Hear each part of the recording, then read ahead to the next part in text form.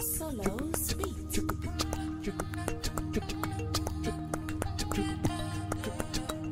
Kabo, Audi Godigo. Welcome to African Experts with Vicky Remo, the show that brings you African entrepreneurs, practitioners, researchers, and innovators with big ideas, solutions, and insights on issues shaping African lives across the continent. I am your producer, Brandon Bob McEwen.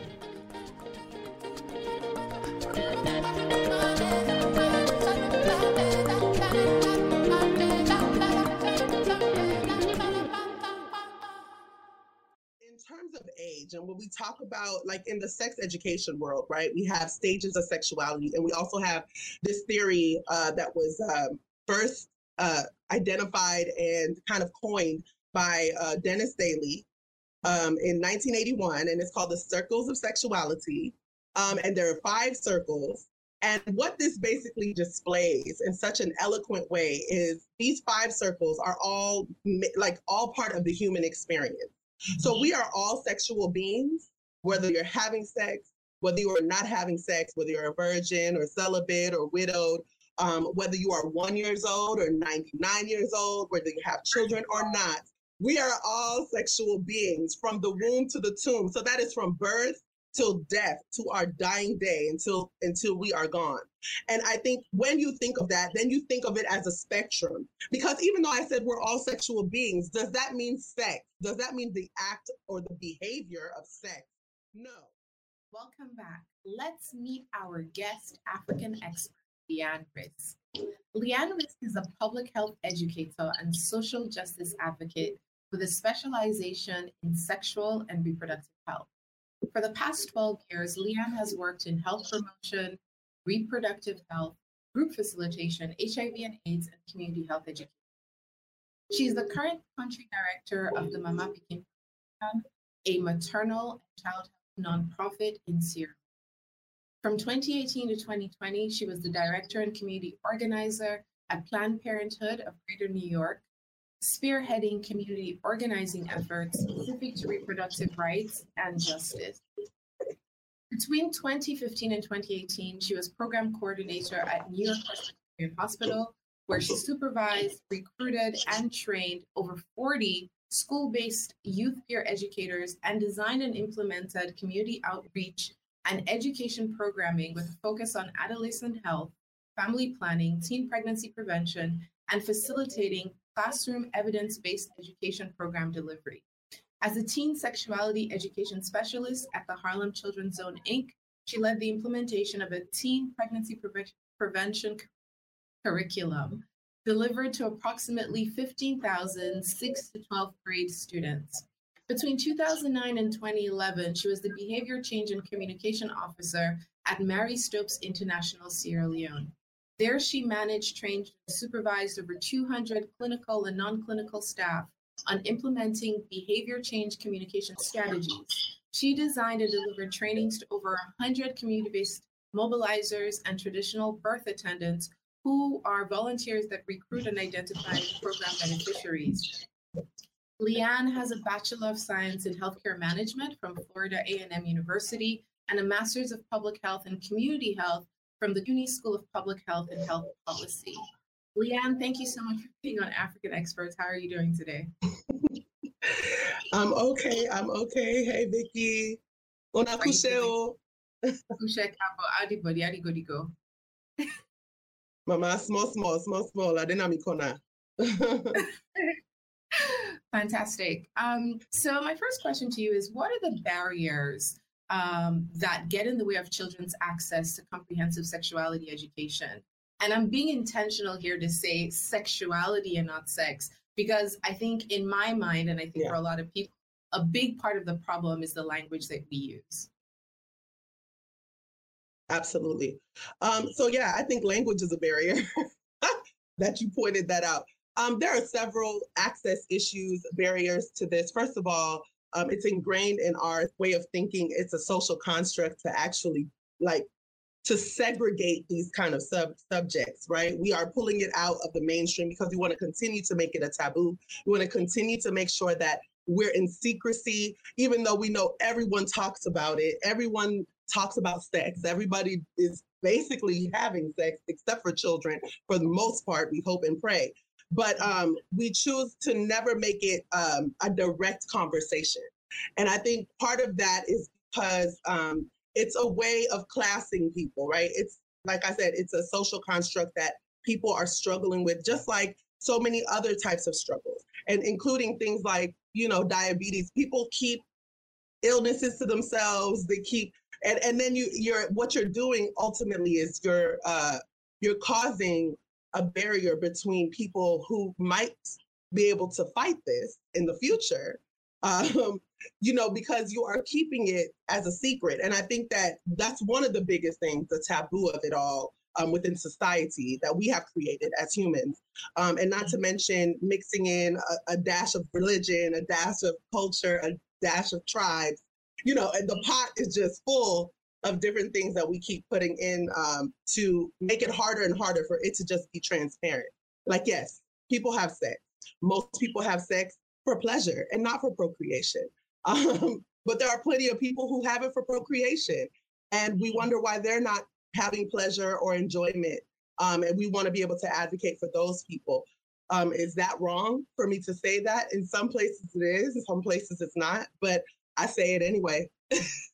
Okay. So what you're saying is that the key barriers to access of sexuality education for children are just preconceived notions around sex, that sex should be a secret, and cultural norms that exist already in society, and of course religion, right? People think that it's maybe morally inappropriate to teach children these topics because adults should be having sex, and people confuse providing the education with learning about sexuality, right? Yes. I mean, as you said earlier, like the main barrier is that people think that once you open that Pandora's box, or you open the floodgates of discussing sex with a child, you are then giving them the green light to go ahead and have sex, which obviously studies have shown otherwise, right? It actually works in the reverse if it's comprehensive and medically accurate, and of course, non-judgmental. But many times that's not what people get, right? So, yeah. What happens to a child who grows up being denied access to sexuality education? And is there a gender difference in the way they're impacted by this lack of information?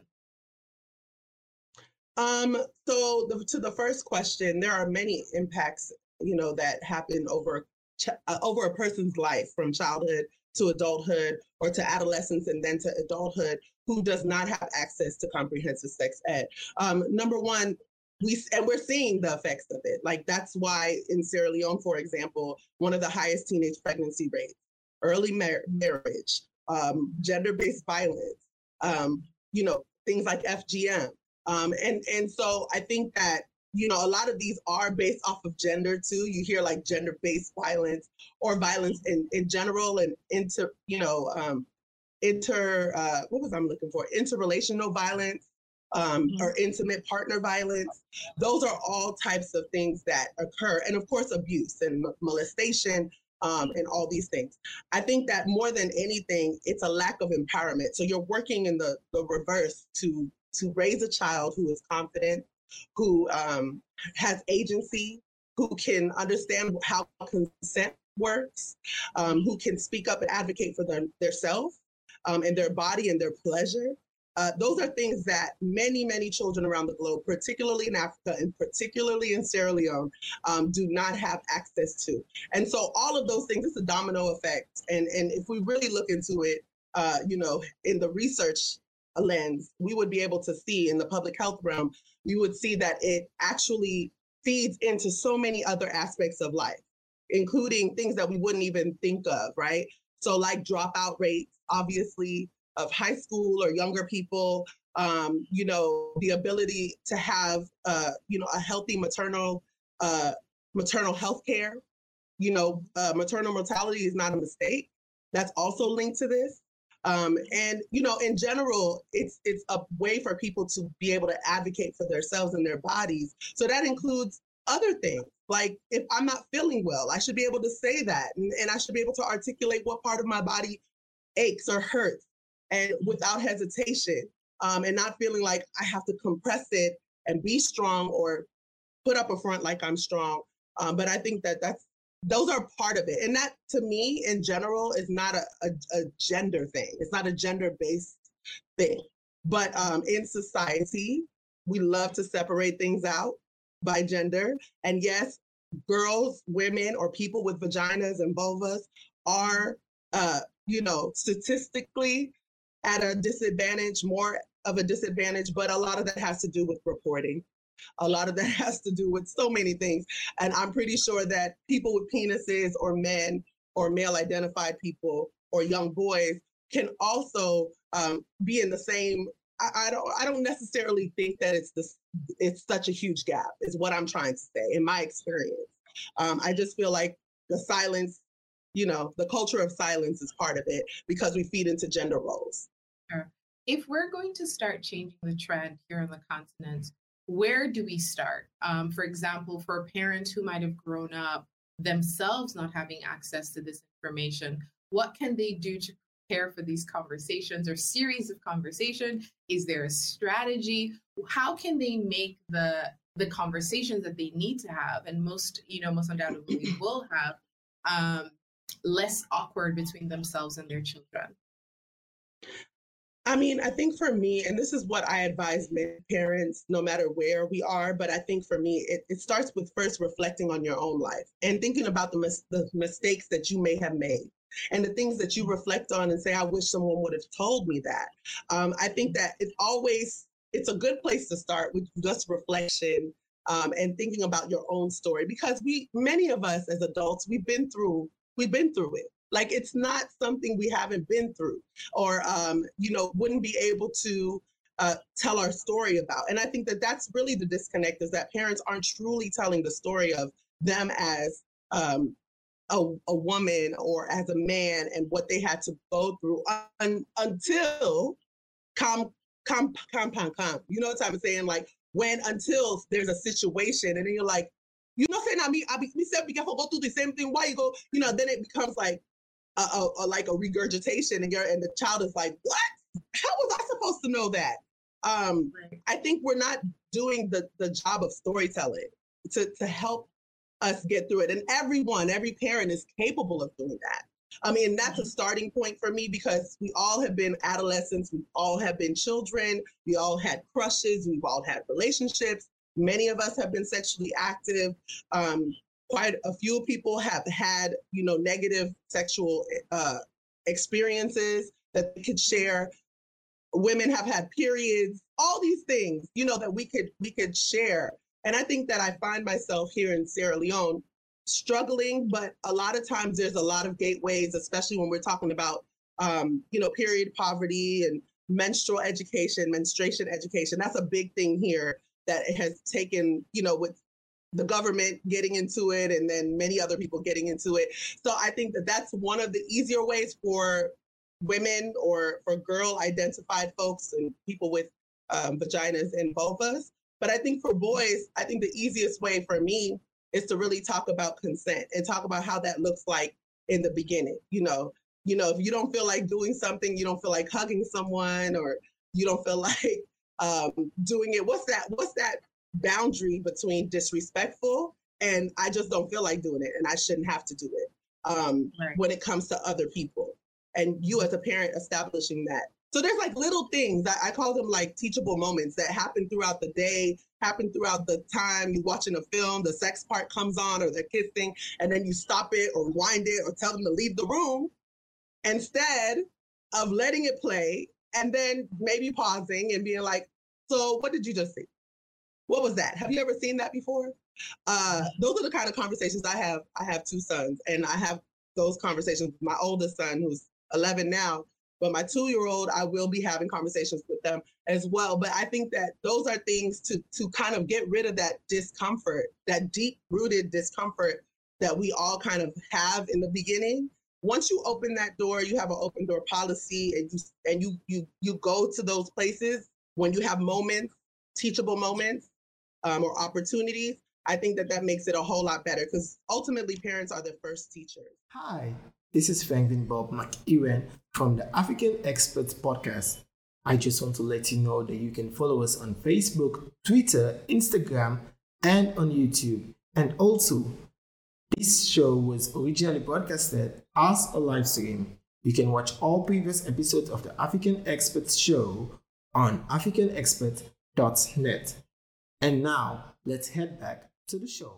Sure, that's really useful. I think the key thing that you said here is to use the naturally occurring awkward moments, right? Those moments when you're not prepared for a sex conversation, but sex and sexuality do come into your child's life. Maybe it's TV, maybe it's a song, maybe it's a music video, that instead of kind of speeding through or suppressing that parents use that as an opportunity to start conversations, because if they are open and tolerant of the conversation and their children see that they're not shying away from this topic, the children are then going to be trained to know that this is a conversation. First of all, these are things I can discuss with my parents. And I think you're spot on. As I reflect on my own childhood growing up with my mom and my grandmother, it really was an open door thing. I mean, they didn't specifically talk about sex, but there was never any kind of feeling that I could not discuss. There was nothing that was like, oh, you can't talk about that, right? So then as I grew older and reached different milestones, I was then able to go back and say, oh, this happened and this happened. What does this mean? What should I do? How is that, et cetera, et cetera. And so when I finally got to school, being 13, 14, and we had sexuality education, it was also easier to then connect what had already been told to me at home with now the science and the research that we were being presented with. So I'm glad you talked about your own child, because I think for a lot of people, the thing is knowing what is the right age to start children on their journey to sexuality literacy, and what kind of information should be provided in those early conversations. What's really key for parents to say to their children? I think that's an excellent question, and something I was just about to get into too. So I'm glad that Vicky, you be on point, girl. Anyway, so yes, the thing that I wanted to say was that in terms of age, and when we talk about, like, in the sex education world, right, we have stages of sexuality, and we also have this theory that was first identified and kind of coined by Dennis Daly in 1981, and it's called the Circles of Sexuality. And there are 5 circles. And what this basically displays in such an eloquent way is these 5 circles are all part of the human experience. So we are all sexual beings, whether you're having sex, whether you are not having sex, whether you're a virgin or celibate or widowed, whether you are 1 year old or 99 years old, whether you have children or not. Well, I've had you said widowed as like a sexuality category. What is that? I have to reach out to all my people. Hey, everybody's counted. Yes, all of these folks. We are all sexual beings from the womb to the tomb. So that is from birth till death, to our dying day, until we are gone. And I think when you think of that, then you think of it as a spectrum. Because even though I said we're all sexual beings, does that mean sex? Does that mean the act or the behavior of sex? No.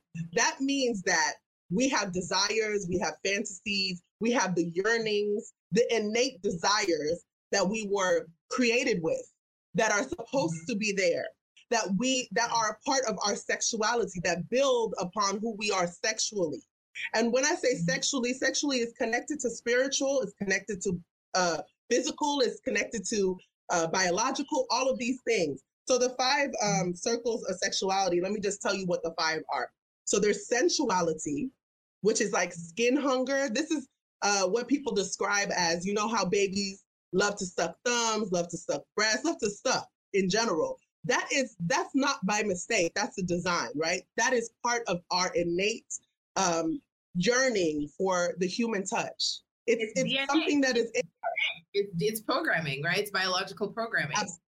Absolutely. Nobody know they teach me dandy. That is something we all just have. Okay? You cannot tell me that that is not part of sexuality, because that is built, you build upon that, right? Right. So sensuality is one. Yeah, absolutely. Yes. The second one is intimacy. Intimacy is very difficult for people to understand. And I understand why, because it's really tapping into the emotional connection you have with people. And a lot of times we can't identify with that because we don't have models to show us what does that look like. Because many times emotions are something that people just cannot navigate well because it's just difficult in a society that tells you emotions don't count. So I think that intimacy is a huge one, particularly in the African cultures, particularly in the cultures that I am a part of as a Black person, as an African identified person, as an African American identified person, all of those things. So intimacy, which is an emotional connection, including caring, sharing, loving, liking, all of these things, risk-taking, all of those things. Self-disclosure and trust. And then we have sexual identity, which is another one people struggle with.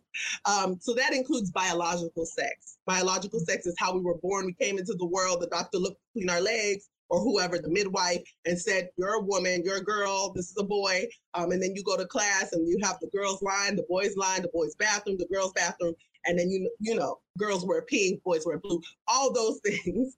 And that's someone telling us that we are that, but that is part of your identity, because then you take it, receive it, and you own it many times. And then there's people who don't as well. And that also includes gender identity, which is internal. When I look in the mirror, what do I see? How do I look at myself? Am I seeing a woman? Am I feeling like a woman? Do I always feel like that? Do I always feel that way? So that's something that, you know, on the continent we struggle with, definitely.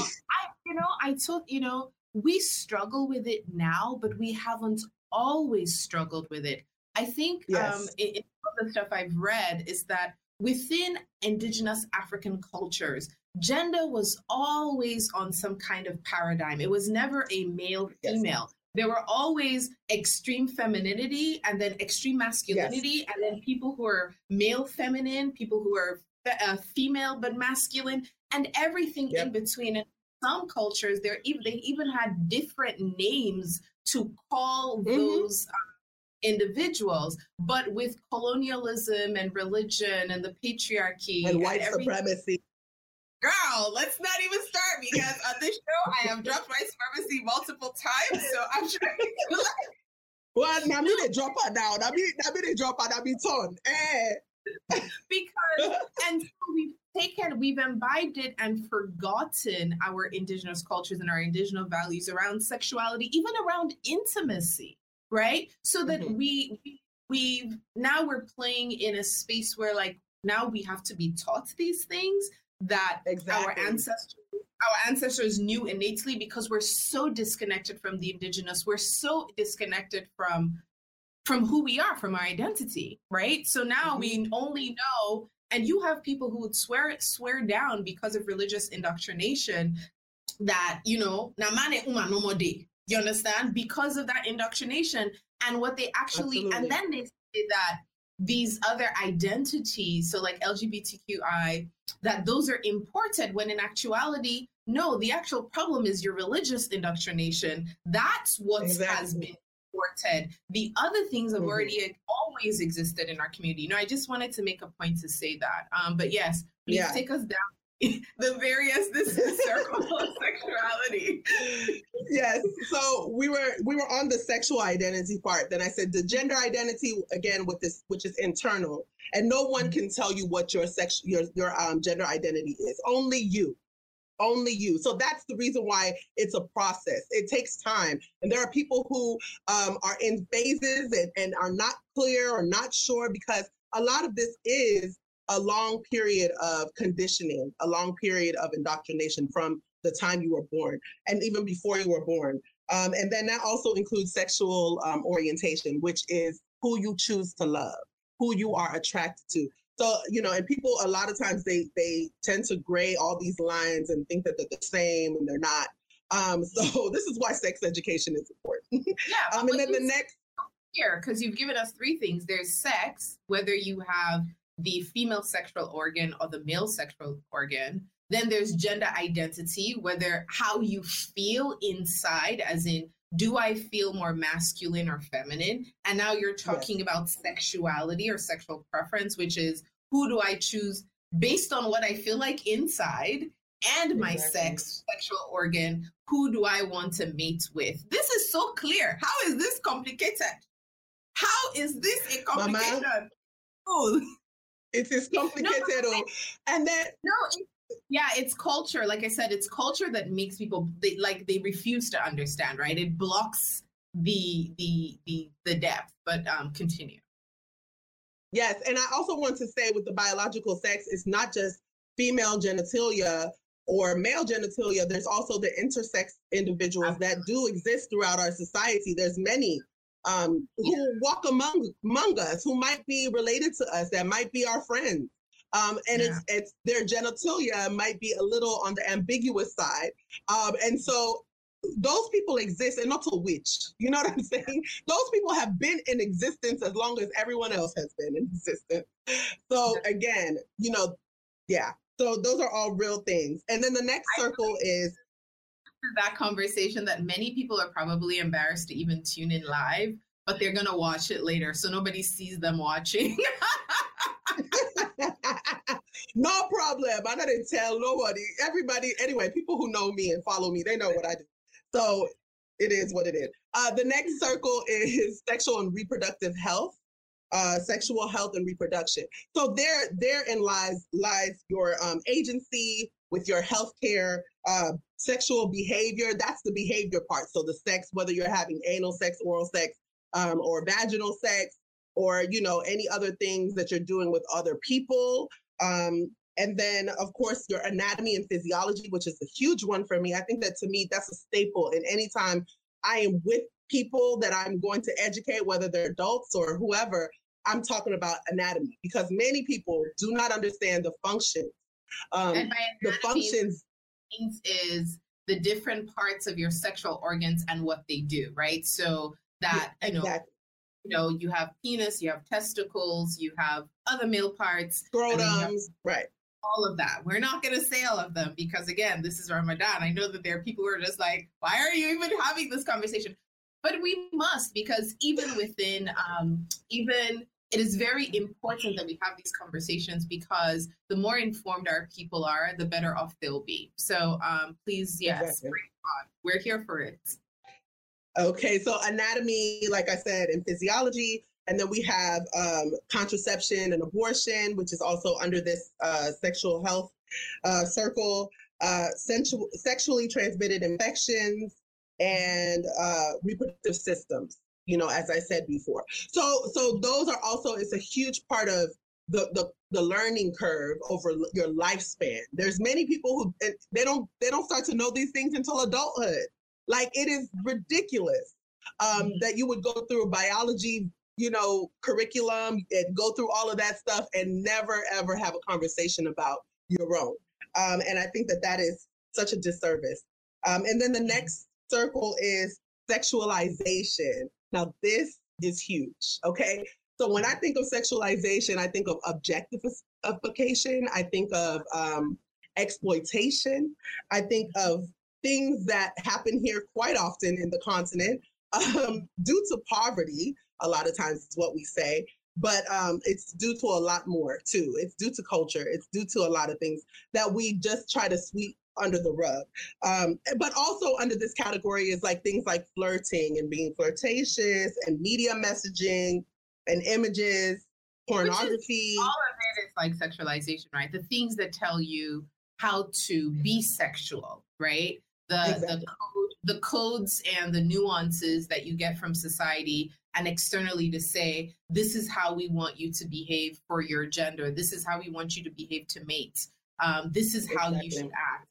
And along with sexualization, one of the things that makes me extremely uncomfortable in Sierra Leone specifically is the early sexualization of girls that, Oh my goodness.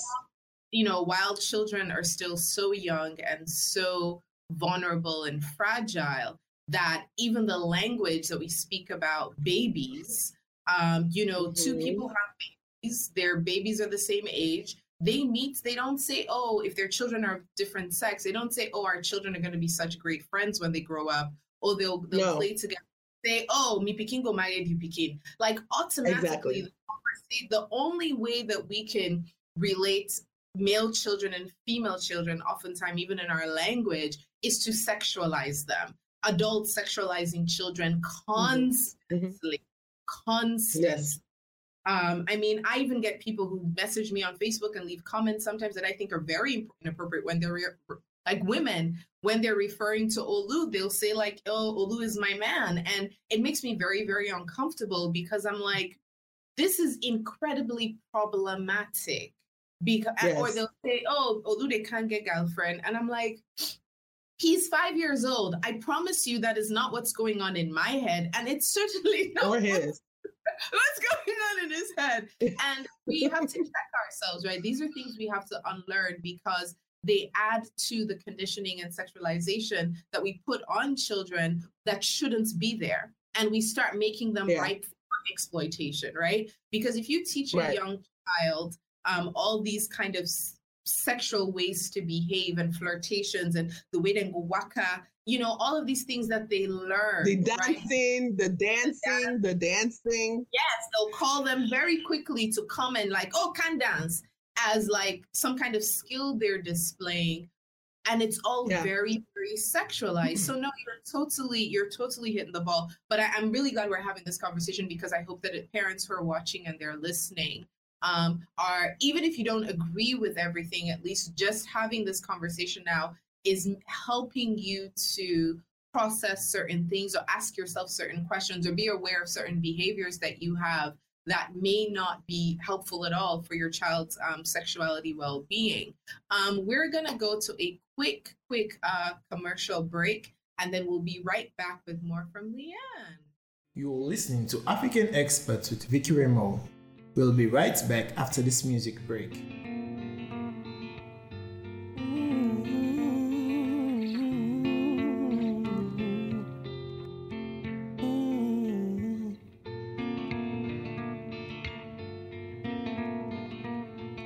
Ask for forget but the breeze where they call you now, under the palm tree.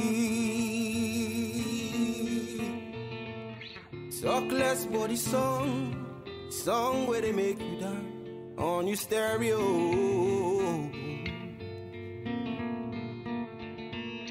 Let we talk about the stench where they fool the gutter and make the rivers run. Yes, I can feel for you. Even the guitar they cry for you, and now they see you now then corner. That not on you.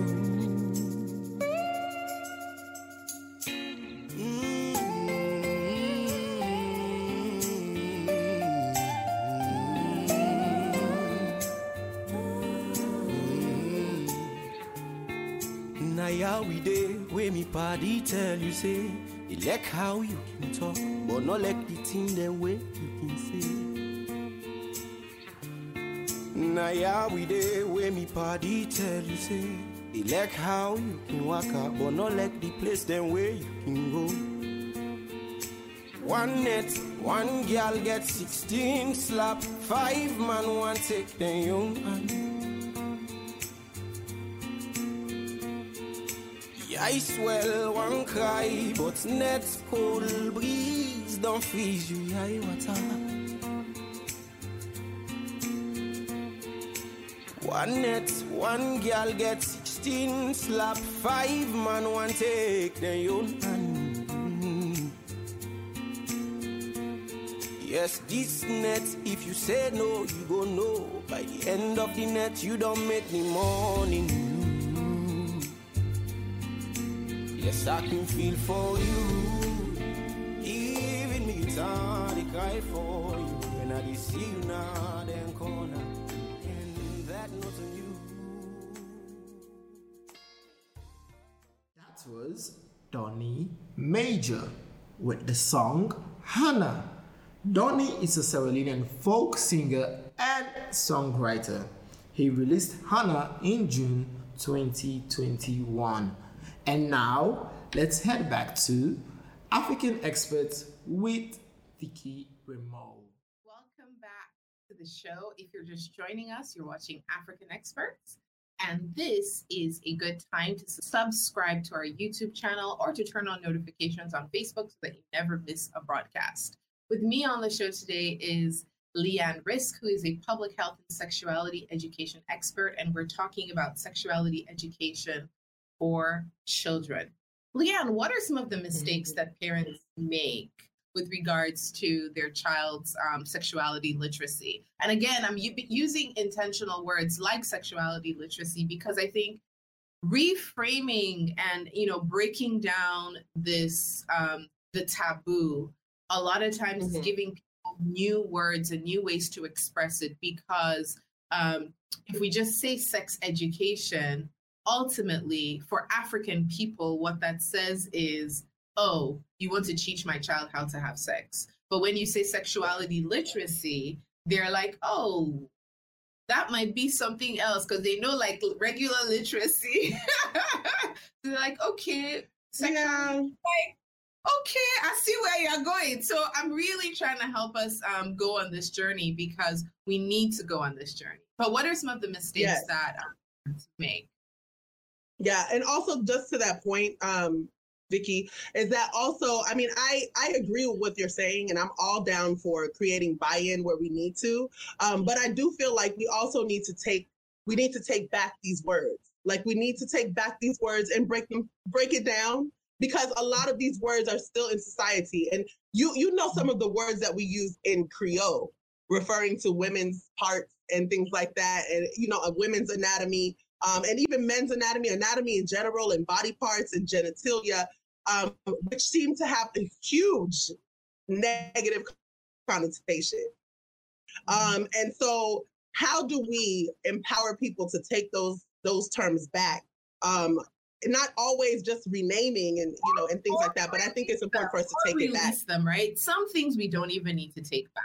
Yeah. There's certain things that sometimes we don't like, and it's, language sometimes is very hard for people to let go of language, because they feel like the language is a part of their identity, right? Like, if I can't use this word to express this thing, that means this thing can't be, which is, of course, is a fallacy, right? You can rename, tomorrow we could start calling this phone Polo, right? If all of us agree this is Polo and it's no longer phone, it can be Polo. So for some of the language that we use that is really destructive to our children's education and sexual literacy, we need to get rid of them. Let's get rid of them, right? And if we need to change, for example, also in the verse, like you said, one of the key things is talking about our children, talking about sexuality, and being able to talk about our children's parts, right? So naming things for what they actually are. So for me, with my son, that is one of the mistakes. That is one of the mistakes. Girl, go ahead. I don't know how they're making this mistake. So one of the mistakes is rooted in shame. Like, one of the hugest mistakes that parents do is to shame children, shame themselves, or shame the act when they are speaking of or speaking about. And I'm being very particular about saying speaking of, because many times we're not speaking directly to the children. The children are just hearing us talk, about said subject, about, a gay couple you saw in the supermarket, about the sex scene, or about your boyfriend or a girlfriend on the phone, or your husband or wife on the phone. And I think those are things that a lot of times, and then the shame that comes with the subject of sexuality, the subjects related to sexuality, is one of the hugest and biggest disservices that we do for our children. Because when you do that, you create such a barrier that goes so deep, and it's really, really hard to reverse it. It's not impossible, but it's hard. It's difficult to reverse it. And one example that I love to give, in accordance with the example we just were talking about with anatomy and us not naming things by their name or calling things by their name. So I used to work in in a school in Harlem, New York, where we were talking with kindergarten mothers and fathers. And there was one case where a young kindergartner, a female, her mother referred to her vagina or private area as her cookie. So she did not know it by any other name. And then lo and behold, there was a staff member who was on the team at the school who was molesting her. And she would come to her teacher and tell her for like a 2-week period that, someone was touching her cookie and was taking her cookie. She would say, take her cookie. Someone took my cookie. And the teacher did not know how to respond. And a lot of people wanted to blame the teacher. Do I think the teacher should have been a little more proactive? Sure. But I also know that there was 28 children in the class, and teaching is not easy. Teaching is not easy. And but to me, the biggest burden was on the mother. The fact that you were telling your child that the name of her parts, of her vagina, her vulva is a cookie was a huge disservice. It turned out to be a huge disservice at the end because she could not communicate effectively what was happening to her. Although we ended up finding out, but after 2 weeks of her being molested by a janitor, and I'm sure there's so many stories very similar to that. But how many parents can actually say that they call their children's body parts by the proper names? You say it's a vagina, a vulva, a clitoris. Do you say those things to your child? Do you say that? Do you tell them that these are things that should not be touched? The penis, that this is your penis, this is your, that this is your testes or testicles. Do you say that to your child? Do you tell them that it's not supposed to be touched by anyone? And if it is, you should be able to say, someone touched my vagina. Just like that. Just like that. Yeah, no, I think it's such social conditioning. I mean, so with my own son, of course, because I knew this, coming from a place like Sierra Leone where sexual abuse is such a big thing. I was sexually abused as a child. And my parents never spoke to me about abuse in general. Like a woman sexually abused me when I was a child. And so just having had that experience, I knew that there was no way I was going to have a child and not talk to them about consent and not talk to them about their bodies, calling things for what they are so that a child can. So between my son and I, it's definitely his penis. And, I explained to him, that boys and men have penises and girls and women have vaginas. Yes. Have there been moments where he would just blurt out things? something vagina. Yes. So I commend you. 2 thumbs up, Vicky, for doing that, because there's silly things like you just say the crazy thing, something vagina. I'm like, Olu, no, please. But I rather have that understanding. It's terrible. I rather that he have that understanding and have the language tools so that as he grows up, that's something, because I see it as something that you build on and you start the foundation when they're young. Right now, I'm not talking to my 5-year-old about puberty because he's not reached that age yet, right? I'm not talking, I am, however, talking to him about body integrity, right? So the conversation that we've had is, who is allowed to touch you and when, right? So if I'm giving you a bath, it's okay for me to touch you and wash you, right? If somebody's washing you, somebody in our family washing, right? He understands that, right? So those kinds of where you create in my mind, I'm like, it's to create like a zone of safety where you see like, these are the people and this is what is considered, this is acceptable, but anything else, anything else. And even just like, in my own paranoia, which maybe might be so terrible because we have a live-in nanny, sometimes, he might be hanging out in the nanny's room. I'll just go in the room. Not because I suspect anything at all, but just because in my mind as a parent, you have to be in a state of awareness. You just have to kind of like be actively aware that abuse can happen. And it usually happens where people trust in that way. So, which takes me to my next question, which is, in what ways can sexuality education reduce or prevent abuse in children? And how do you do that? How can you educate your children where the intention is, okay, I want to give them information to make them, of course, abuse is going to happen regardless, right? But how can I make it so that when they're being groomed, maybe in the process, because they have this information, they can come to me and give them the information so that abuse and sexual violence and all of that, we're empowering them to have agency, right? Should they find themselves in these situations? Yes, I'm definitely, I think we already kind of started talking about that with the anatomy and making sure that you're talking to your child. Also, utilizing these teachable moments, these opportunities that happen every single day, where to have the talk, there is no such thing as the talk. These are talks and discussions that happen continually.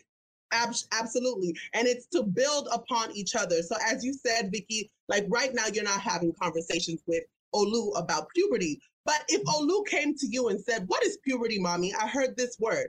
You should be able to explain to him what puberty is, even though it's not his turn yet.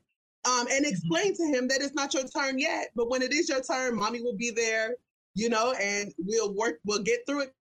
I think that those are the things, because you have a very, inquisitive little boy, and you have brought him up to ask questions and feel great to ask questions. What is happening in our culture is that, and what has happened is that many children are not empowered and encouraged to ask questions. They look at it as PTI or disrespect for kids to ask questions, when really that is what we need. We need kids to ask us questions so we can be the navigators we're supposed to be and navigate them in the right direction. If you're asking me this question, there has to be a reason. Where did you go hear this? You go this talk, so and get into it. The unfortunate thing in our communities is that we have a negative view that if you're asking it, it's because you've heard it and you've done it and you're guilty. Do you understand what I mean? So it's that. Yes. So then when you hear something and you want to ask and you want to have the conversation, you do not ask because you know that the adult or the parent or the guardian, for the most part, that you will go to is going to immediately accuse you, right? Like, the reason why you're asking me, where do babies come from? Oh, now because you don't begin my business. Oh, okay, you don't begin get girlfriend. And that makes you want to know. Exactly. Like, and that's part of the shame. But that's part of the shame aspect. So now you're shaming the child. And when you start doing that, you completely are pushing that child away. And then you will never be the person they come to. And this is what happens a lot of time in our society. We shut it down. We don't believe the child. So these are all my recommendations. To have and create a safe space where your child feels like they can come to you and speak to you. Use those teachable moments or opportunities throughout the time, your day, that are just not just like come, sit down, talk to you about sex. You don't want to do that. You want to just make it a part of a natural conversation. When we see something. Okay. Are you home after school? Let us talk about sex. I'm like, no. Yeah. So it's all about preparation. This show was proudly sponsored by Adama Loves Akara. It's the same thing. How many stories have you heard of women and girls who had their first period and thought they were about to die? Because no one ever told them. And now the mom wants to say, oh, yes, that's happened to me. In fact, I do it now. Oh, well, all along you couldn't tell me, lady? You want me to just go around thinking I'm about to die? This is the kind of stuff. So even though Olu hasn't, and that's just an example, but Olu hasn't talked about puberty. If he did come, it's an opportunity to let him know, yeah, it will happen. And when it happens, I'm here. You know what I'm saying? I will have to find that Google resource or that YouTube video that I watch first. Because there's sometimes, you could just, as you parents, can just text me. You can text me. That too. Like, sometimes we also don't know the answer, right? Like, you don't know the answer. Like, if you know it because you're an adult, right? But you don't know the answer in a way that you can make it make sense to your child for their age. And I think that a lot of times that's the struggle. How do I explain this thing So like when Olu asked me, where do babies come from? And I had to explain. Where do babies come from? It hurt my head. Explaining that, it actually hurts my head to, like you find yourself navigating the tropes, right? Like, okay, well, when two people, you always want to start from the responsible, idealized place. When two people love each other. Yes. But one thing I want to encourage parents is to not overthink it. Try to stay simple. Try to stay simple. Like, not try to get into the books and the terminology. Just try to stay simple. Just say, sex is an adult act. It's an act that, two grown-ups do. And it's a way that they show that they like each other, love each other. And it's also a way to bring babies in the world just like you, because mommy had to have sex to have you. You know what I mean? And if you have any further questions about sex, you can come to me. We can figure it out together. And I mean, I think that to me is like, and it makes it so normalized because you're almost like, let's move this conversation along, that they're like, oh, it's like, okay, it's not that big of a deal. And I think that that's really where it starts. It just starts by keeping it simple, keeping it short, not overthink it. And because they'll see it, that you're overthinking it. I think it's important to just keep it as simple as you can and keep on building upon it. And then, you can prepare afterwards, especially once these conversations happen. But I think that those are the main things, like not to shame, not to and make sure that you're not trying to shame. Try to stay objective and very cool and collective. Be open. No blaming like you should. Don't use shoulds and woulds and coulds. Just be like, listen, I want to know. And then when they come to you, after they come to you, so tell me where you heard that from. I just want to know. And they can tell you, because once they have opened up and you have told them what you told them, they'll be like, oh, I heard this boy on the bus or at school talk about it, or I heard it in a song, and then those are the things, and you can start to put it together and like, okay, so they're really listening to the lyrics of the song. Like they're really, really getting it. Yeah. So I think that those are all parts of it, and making sure that we are keep continuing to do our own education, educate ourselves, use the resources of the internet. There are some recommended sites and things like that people can definitely, ask me if you follow me on social media. But there are so many things out there that can help you have these conversations in a healthy way, that do not encourage sex. And there are plenty of resources, statistics that show that when you have open, honest, medically accurate conversations about sex, which is comprehensive sex ed, your child is less likely to initiate sex. Their sexual debut is delayed. And that is a choice that they tend to make on their own, because that's a source of agency. Because I know these things exist. I know that STIs and STDs exist. I'm not trying to do that. I know that there's the possibility of children can come out of this situation. I'm not ready to do that. I was that person. Like, I took health class in 9th grade, and when they talked about syphilis and this and this and that, I'm like, whoop, Vicky is not having sex until she is out of high school because I can't do. Like, it was like, okay, my life decision is made here. We need not. Yes. No, thank And even if they do choose to have intercourse, they know what to do or where to go, because comprehensive sex ed will never leave you out there resourceless. Right? It will always connect you to the services, connect you to the protective and preventative things that you need to know for yourself. And I think that all of those, all of those things are better than leaving someone out there to figure it out on their own. What could be worse than leaving them out there to figure it out? Exactly. So that's my two cents. One of my final questions to you is about, we know that schools, and of course your past experience speaks to that, schools are the most important place for children to really learn anything, especially sexuality.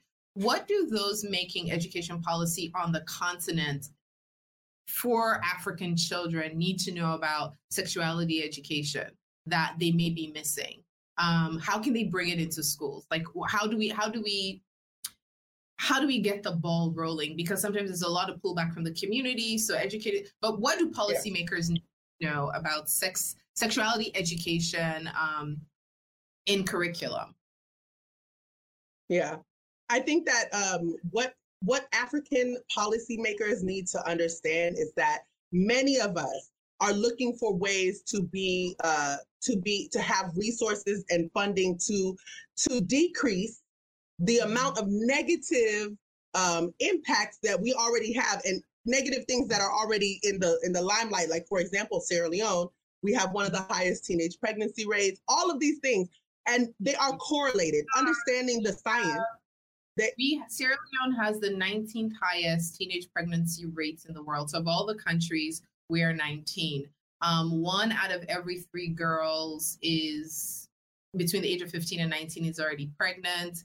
Another like 30% are either like already child brides. Like, in terms of like the outcome for girls in Sierra Leone, it is really, really bad. I mean, for many, many years, what the NGO said that Sierra Leone was one of the worst places, if not the worst place, to be a girl, because the outcomes were so negative. And I do believe like a huge part of that is that girls don't have the information, they don't have the protection, they don't have the information to protect themselves. Their mothers also don't have the information, because, you know, it's like a vicious cycle, right?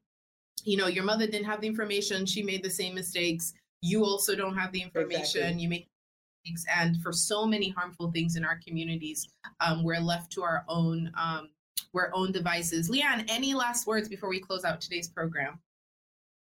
Yes. So thank you so much for having me on. I also just want to encourage people to understand that, you know, sexuality and sex is not a bad thing. We need to embrace this as people who truly want to see Sierra Leone and their countries, their African nations improve, and you want the future of your child to go beyond where you are. You know, and if you are having those aspirations and dreams for your children, sex ed, comprehensive sex ed, is one of the most vital things that you could advocate for. And if you understand that, then we can be, I mean, the limit, the sky is the limit. There is no limit to what we can do and accomplish. And I also wanted to just share with you, Vicky, that I was prepared now. I was prepared to go all the way, because I brought my my vulva puppet. You know, because we were talking about anatomy, and I'm starting to make these here in Sierra Leone so that we can have to get invited back on the show. So what we're gonna have to do is to have you back on the show, perhaps in a conversation around just like feminine health, women's reproductive health, and women's reproductive rights, so we can have a more in-depth conversation. Because definitely, I think that the more women know, the more parents know, the more girls know, the more all of us society know, and the more we have these conversations, the less problematic and the easier it becomes also for other people to have these conversations, right? For a mother to be less ashamed, start the conversation with a child in their own home. Yeah. With that, we've come to the end of today's African Experts. Today's quote comes from Proverbs 22:6 from the King James Bible. And it says, "Train up a child in the way he should go. When he is old, he will not depart from it." And I think about sexual literacy and, you know, sexuality education in the same way. If we give our children the tools they need right now and the information they need right now, they're going to grow up into young adults and adults who are sexually empowered and have the tools they need to protect themselves, and also to just have sexuality well-being, because sexuality and sexual health is all part of everyone's well-being.